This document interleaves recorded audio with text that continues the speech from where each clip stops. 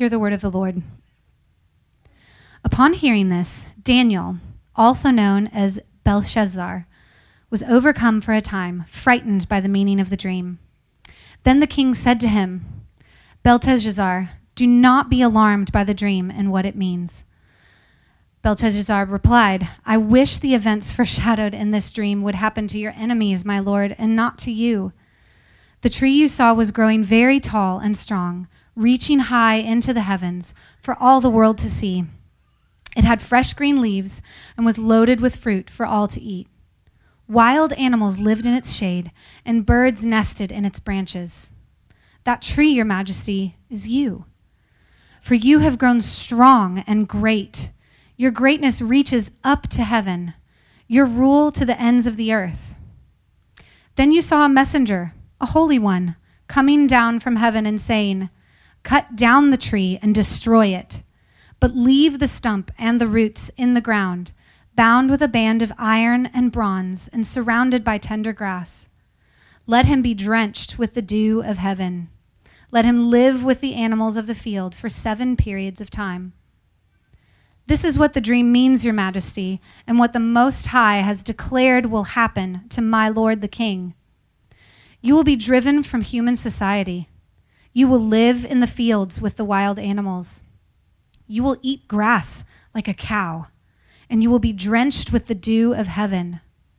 7 periods of time will pass while you live this way, until you learn that the Most High rules over the kingdoms of the world and gives them to anyone he chooses. But the stump and the roots of the tree were left in the ground. This means that you will receive your kingdom back again when you have learned that heaven rules. King Nebuchadnezzar, please accept my advice. Stop sinning and do what is right. Break from your wicked past and be merciful to the poor. Perhaps then you will continue to prosper. This is the word of the Lord. You may be seated. So on one level or another, I've been involved in starting churches for over a decade now. And one of the strangest realities I've seen in that world, church planting is what Christians brand everything, so we can't start churches, we plant churches. I don't know why. But one of the strange realities I've seen in that world is it's run, kind of spearheaded primarily by young people. And I'm just defining young as people under 40. There are some people in the over 40 crowd in the church planting world, since the kind of mid-90s. They're just the exception. Primarily, it's been young folks leading the thing forward. And there's a lot of wonderful things about being in your 20s. And some wonderful things about being in your 30s, though fewer. When you're 22, hypothetically speaking, say you were at a meeting earlier this week sitting still and you pulled a muscle out in your back. That doesn't happen when you're 22. That happened to me. I was in a meeting, I uncrossed my legs, tweaked my back, and been penguin walking, for 5 days now. That doesn't happen when you're in your 20s. And in your 20s, you're kind of filled with this youthful idealism. You have the energy for it, which you get slowly more tired usually as the years go by, but you still got plenty of energy when you're in your 20s. You got lots of passion, and you don't have enough knowledge to understand that what you're doing is kind of ridiculous or unrealistic. You know what I mean? So this is why people in their 20s start companies, and they do have pioneering ideas, or they go plant a church somewhere where, where we have kids and mortgages and careers, we're like, well, I don't know about that. That doesn't sound so wise. There's awesome things about being in your 20s. You're a huge gift to the church. It's a hugely important time of life because you do things that some of us are maybe frankly too scared to do, and we need the church to advance in that ways. As with every life stage, there's some real consequences to being young, being in your 20s. One of the big problems is how do I say this? I should have thought through this more on my notes. One of the problems is the dreams, the ambitions tend to be more reactionary than proactive. And what I mean about that is, you haven't lived maybe long enough or have enough understanding or experience to know what you really want to be for, but it's a lot easier to know what you're against. So the reactionary dream is the one that says we won't be like that. We're not, and this is in the DNA of Sojourn. So, from day one, there were some things that we knew we wanted to be about, but there was also lots of things like we're not going to be like mom and dad's church. That was kind of one of the core motivators in starting this thing, is we wanted a church that was different than mom and dad's church. And we didn't want to be like those mega churches that are so popular in Louisville. We're going to be different. And so what did that mean? Well, the seeker-sensitive church, which was like the worst thing you could be in the church planting world, a seeker-sensitive church, oh my gosh. They do things like invite people to church. And they put signs out that say where the church actually meets, not at Sojourn. What do? We rent out a basement, no signage. Nobody at the door, because we're not like those people. I remember the first time I visited Sojourn, we were about 7 years old, 8 years old, something like that. And there was a guy like standing in front of the door, but he wasn't holding the door open. He was just kind of standing there with the Connect Team thing on. And after 2 or 3 weeks, I said to somebody, I was like, why won't anybody smile here? Like, what's with the coldness? And the question was just so ridiculous. You know what I mean? It was like, well, we're not a seeker-sensitive church, man. Like, welcome to church. And there was no vision for that, but that was us saying we're not going to be like this other thing that happened. And, we would say things either implicitly or explicitly. Basically, mom and dad got it all wrong. This isn't just true in the church planting world, it's true of the younger crowd in general. There can be this tendency to feel like you're the first people that ever existed. Or you're the first people to ever encounter a problem. So you'll find people in their early to mid-20s who don't keep a budget, who don't have a job, who have no money in savings, but they have a strategy for how they're going to fix, the World Bank, or bring it's like, hey, can you tell me about the history of socialism versus capitalism, or what that's brought about? And they're like, what are you talking about? I've done research. Research is like the 20-year-old code for I watched YouTube videos, right? Like, I did 10 minutes of research about economics, and I'm ready to go change the world. And you feel like you're the first person that's considered, changing the minimum wage, or I don't know, all of these issues. No sense of history or what's gone before us. So we find young people filled with their passion and their dreams and their energy who are also often unwilling to listen because they think that they're the only ones who've ever lived, or any number of reasons. Now, again, remember what I said in the beginning. If you're in that 20-year-old crowd, remember what I said in the beginning. We love you. We need you. We need your energy.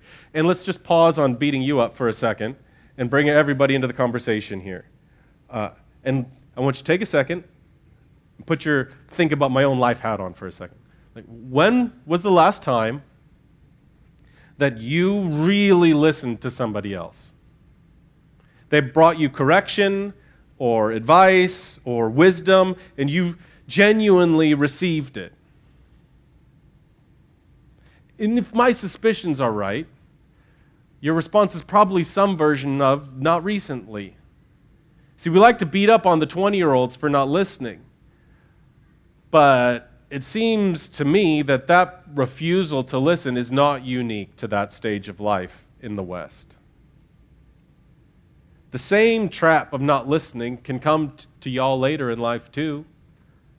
That guy's only 25. He just finished college. He's never had a job. He doesn't understand. Those millennials are ruining everything. And that's the same thing mom and dad were saying about you in 1967 or whatever. There's the same trap of thinking because of how long you've lived or what you have or have not done in your life that the younger crowd has nothing to offer to you, and so you don't listen. Our culture is incredibly individualistic, and most of us think we know best. So problems repeat themselves. The same mistakes are made generation after generation. We don't listen. We don't listen to our friends. We don't listen to our parents. We don't listen to our pastors. We don't even listen to the Word of God. And we'll read something and be like, yeah, I know it says that, but for all of these reasons, it doesn't really apply to me now, or I couldn't really believe in a God who would say blah, blah, blah, blah, blah. So I'll just find a way around what it says. So I say all of that to say this is what's going on in Daniel chapter 4. We get a picture of what it looks like when someone doesn't learn, when they don't listen. when they don't listen to the previous generation and they don't listen to their friends, the people they trust around them. So there will be a strong part of, the next 10 minutes or so that will be a warning shot to those of us who refuse to listen. We will see in vivid detail what happens when pride blinds our eyes and shuts our ears. And in there, we will receive an invitation to humble ourselves, close our mouths, and become a people who learn how to listen. Because, I've been working in the church for almost 15 years now, and the most consistent thing that I've seen someone get fired or bring shame to the gospel or blow up their family fundamentally is a refusal to listen. The number one thing I think I've seen destroy ministries, destroy churches, is people who refuse to listen. And I'm at a place now where if you want to join God in his mission, you have to become someone who knows how to listen. And not just knows the skill of it, but knows the value of it, the deep need we have for it. So, Daniel chapter 4, there's a new king on the throne. This is a little side note. Daniel, 4 through 7 or 8 does confusing things with places and people. This Nebuchadnezzar is a man named Nabonidus, who took Nebuchadnezzar's name for political purposes. It'd be like if you were running for office and you decided to legally change your last name to Trump or Obama, like whichever side you're on, okay? Like, just look at the point there. This is a man named Nabonidus. He's not related to Nebuchadnezzar, who took this guy's name to sound good and important. There's a fantastic book. If you're curious about the history around this or sorting through the confusing places and names over the next few chapters, creatively it's called Daniel. We've got it. There's a picture, I think, maybe. It's up on, it's by Joyce Baldwin. She's recently passed away, but that's for sale. And the first third or half does a great job of sorting through some of the history. For a long time, Daniel was one of those books that people were like, this is how we know the Bible is made up, because look at this weird stuff in Daniel. And it talks through all recent archaeological finds, and now Daniel's like one of the things like, yeah, the Bible's pretty accurate. You know what I mean? So if you're interested in that, the first third half of that book is really, really helpful. But for clarity's sake, I'm going to call him Nabonidus from here on out, because it's important to know that he's not the Nebuchadnezzar that we've talked about the last few weeks. History begins repeating himself in this scenario because he has a dream, just like the king before him did. It's a frightening dream, just like the king before him. He's not sure what it means, so he calls advisors. Nobody knows what it means, just like the king before him. So, just like the king before him, he calls for this man, Daniel, that he knows is wise. He says he's full of the Holy Spirit, that he's got wisdom. And he asks Daniel to interpret the dream. Same thing. This is not necessarily the details of the dream, but in terms of what's happening here, it's the same thing that the king before him went through. And Daniel shoots him straight. So in verse 25, he tells him, he says, "You will be driven from human society. You will live in the fields with the wild animals. You'll eat grass like a cow, and you will be drenched with the dew from heaven. 7 periods of time will pass while you live this way, until you learn that the Most High rules over the kingdoms of the world and gives them to anyone he chooses." So the core of the lesson is this last part. This is what Nabonidus does not believe. The Most High rules over the kingdoms of the world and gives them to anyone he chooses. He's functionally living like he's the king. It's a pretty intense warning. You're going to be like a cow. Everything you love is going to be taken from you. You're going to be humiliated. You're going to be thrown outside the city for 7 periods of time, 7 years. And the next thing that we hear is in verse 29. Look what it says here. No, did I miss one? Oh, yeah, I missed one. You can go back there. This is important to note. I just got ahead in my notes. Sorry, everybody. This shows us the heart of Daniel too. Like, Daniel's not proud about what the smackdown he's laying on the king. He's pleading with him. Please accept my advice. Stop sinning and do what's right. We see what else is maybe going on with Nabonidus that's filled him with pride, or what his pride has done. Break from your wicked past and be merciful to the poor. Perhaps then you'll continue to prosper. So there's a sense that he's treating himself like God. He's oppressing the poor and the marginalized. He's using his power to lift himself up and crush those around him. is, again, a pretty intense, clear warning from the man that he trusted.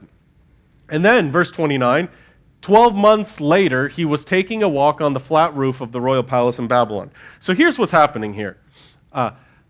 I would guess most of you have had an experience like this. Friend brings a warning to you. Hey, man, listen, I saw the way that you're talking to that person in community group, and it didn't sit right with me. I think you got to be careful there. Hey, man, the way you talk to your wife, dude, it's not okay. I'm worried that this is going to happen, or whatever. They see something, and they warn you about it. And maybe it scared you for a minute, or sobered you up for a minute, but, everything didn't blow up right away. Month goes by, and you're like, maybe it's okay. 6 months go by, a year goes by, and you're like, you know what, I'm really okay. I know they said that, but look, everything's fine. You haven't maybe experienced the immediate consequences of your actions. Some period of time has gone by, and you can convince yourself that everything's all right. So this maniac Daniel gives me this warning about how everything's going to get destroyed, but here I am. Everything's working out pretty good. His period of time has gone by, and it's given Nabonidus time to feel like everything is all right. So here's what he says, looking out over his grand city. Verse 30. Look at this great city of Babylon. By my own mighty power, I've built this beautiful city as my royal residence to display my majestic splendor. I just think that's so funny. Can you imagine saying that over your neighborhood? Look at what I have done. Why does this exist? To display my majestic splendor. Like, this is a dude who's really taken to heart the message of humble yourself before the Lord or else, right? That Daniel was crazy, man. Look at my city. Look at how powerful and wonderful I am. And as he's speaking, a voice from heaven reminds him of everything Daniel told him, and then it happens. He's driven outside the city. He goes completely insane. He eats grass like a cow. And these are some of the things that make me love the Bible, these weird details. And you can go read this in chapter 4. It says his hair was as long as eagle's feathers, which, it's like an eagle feather. Yeah, it's about eagle. I don't know. That's just a weird way to describe the length of somebody's hair. And it said his nails were like eagle's claws. Why? Because he's out there living like a maniac. He's not showering. He's not trimming his fingernails. He's not getting his hair cut. He's living like a maniac. The previous king had a dream, and he wouldn't listen. A dream of a statue. And in response, he built a statue. We talked about this last week. And he threatened to kill these men of God. And he saw 3 of them survive a fiery furnace under the protection of a God who was in there with them. And in response, he worshiped God.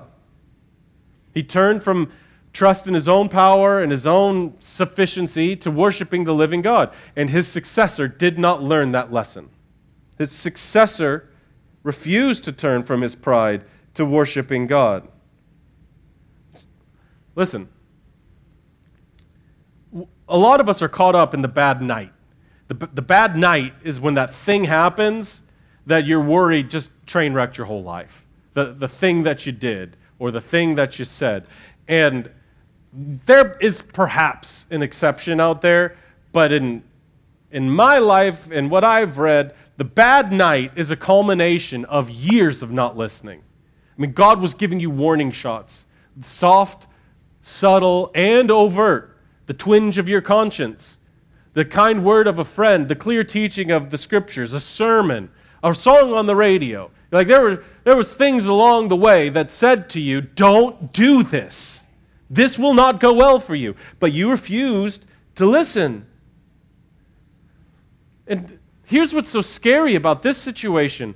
Daniel was somebody Nabonidus trusted. Daniel was in the inner circle, filled with the Spirit of God. Nabonidus will say, nobody else can do what you can do, Daniel. He brings him into the inner circle. If you won't listen to those you trust, if you won't listen to those with wisdom, if you rest in your own power and try to stand on your own majestic splendor, you will be destroyed. I mean, within moments of him reveling in his power, Nabonidus is out wandering in the wilderness. And yes, it may be from the God of heaven. But sometimes, man, I think we look at the wrath of God like a Scud missile that God shoots from heaven. Like he does something and then to punish you, he fires it down on you. And, One day you'll stand before the judgment seat of God and have to give account for all that you've done. So the wrath of God is a real thing that comes from God. But more often, the wrath of God, the consequences of sin are wrapped up in the sin itself. So for instance, a hangover is not the wrath of God thrown at drunkenness. But if you abuse alcohol, you get a hangover. That is the consequence of it. If you lie, your shallow relationships, your loneliness, that's not punishment from God. That's you bearing the weight of what sin does. Sin destroys and tears down. And if you trust yourself more than anyone else, you will experience a furnace of your own making. You don't always know better than your friends. I cannot describe to you the amount of pain that would have been avoided in this church if people would listen to their friends. The book of Proverbs seemed to say the difference between the wise person and the foolish person is wise people listen to their friends. You don't always know better than your friends. You don't always know better than your parents. You don't always know better than your spouse. You don't always know better than your pastors. And I for sure know you do not know better than the Word of God. So real simply, where has there been a warning shot issued in your life? Where someone comes up to you and says, I'm not sure about this.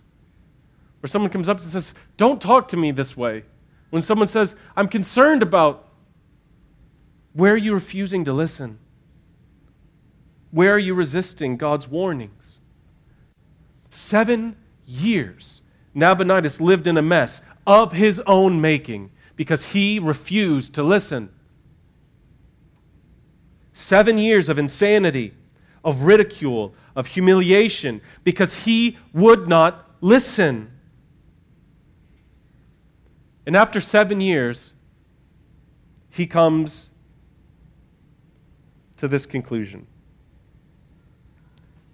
It says he praised and worshiped the Most High and said this, His rule is everlasting. His kingdom is eternal. All the people of the earth are nothing compared to him. He does as he pleases among the angels of heaven and among the people of the earth.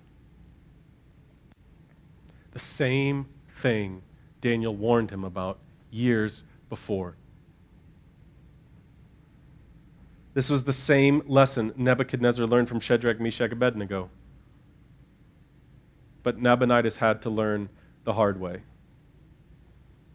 A dear friend of mine, about 70, told me one time, 2 things seem to make people change.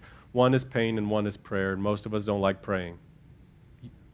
That's one of those things that hurts to hear from me. You know? There were decades where Nabonidus would not hear, would not listen. And what I want you to hear this morning is that God is not power hungry and insecure. He's more committed to your health and well-being than you are. He's more committed to the good of the universe than you are. The problem isn't God's insecurity. It's your lack of competency to run the universe. The reason that God will strip people of power or invites you to humble yourself is because you cannot run the universe. And if that isn't self-evident to you by now, I don't know what you are doing with your life. Or something else is going on. You think you're pretty good at it, and you add a newborn in. Maybe you handle the newborn well, and add a 5-year-old in. Maybe you're handling that well. I don't know this to be true, but I've just heard it could go poorly when you get a teenager in the home, right? When puberty hits, who knows what's going to happen. My point is, or whatever, you're driving to work and someone T-bones you, and you walk differently for the rest of your life. You do not have what it takes. You are not worthy, nor are you competent to run the universe. And because of God's great love for you and this world, He will not let you run the universe. He's not just angry at Nabonidus here. He knows he's killing himself and the people around him. So listen, here are your options. Listen to the warnings of God. Listen to the invitations of God, or be shown them. You will either hear it and live in response to it, or you will live it and face the consequences.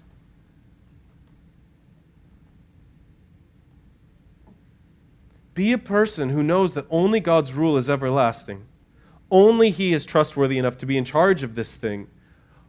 Or you will be shown that to be true. You will run your life into the ground. Refuse to take your hands off the reins and see how that goes for you. If you have any degree of skepticism about that, ask someone with gray hair in this church. Have you ever seen somebody who's maintained control of their life, who's fought to be in control, who's seen themselves as self-sufficient, who's made this whole thing about them? Have you ever seen that work? Have you ever seen someone saying, building my life on me and my plans and my majestic splendor has been very satisfying, and it's worked well for all of my relationships? Never in the human history has that worked. Will you believe that? Or will you be the exception that none of the rules apply to? You get the option to listen or live it. Listen to the warning or bear the consequences of it in your life. Refuse to come under the authority of the Word of God, the reign of God, the rule of God, and watch what happens to your life. Christianity works because God is God. There is no other. He declares the end from the beginning and says that all of His purposes will stand and He will do all that He pleases. Can you say that about your life?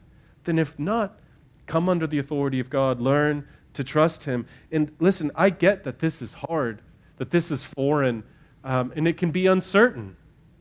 So every week we come to remember why we trust Him, why we can love Him, why He's different than maybe what we think He is. Because of all of the ways God has shown us that we can love Him, of all of the ways He said, here's why you can listen to me.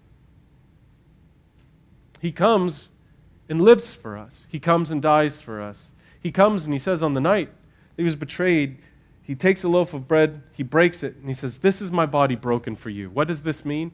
It means the Son of Man came not to be served, but to serve and to give His life as a ransom for many. What does this mean? It means that while we were still sinners, Christ died for us. This is our great evidence of God's love for us, that He is a good Father and we can trust Him. After the meal, He took a cup of wine and He said, this is my blood shed for you, which seals your relationship with God. So what does this meal tell us about God? One, He loves us and shows us that by dying for us. Two, we are safe with God because it's the blood of Jesus that keeps us safe. It's not your performance. So if you're here and you're not a Christian, what will you do with a God who loves you this way? Who, knowing all that you've done, all that you've thought, all the ways you've refused, still pursues you, still is wooing you, still is inviting you to come to Him? What will you do with a God like that? And we would plead with you to trust a God like that.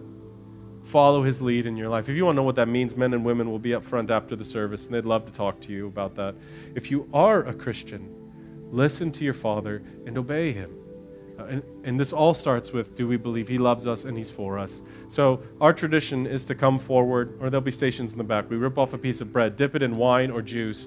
Wine will have a piece of twine wrapped around it, and you can use whichever you'd like. There'll be gluten-free elements to my left and your right. I'll pray for us, and then Christians, let's come remember our hope and taste the goodness of God's love for us. Let's pray.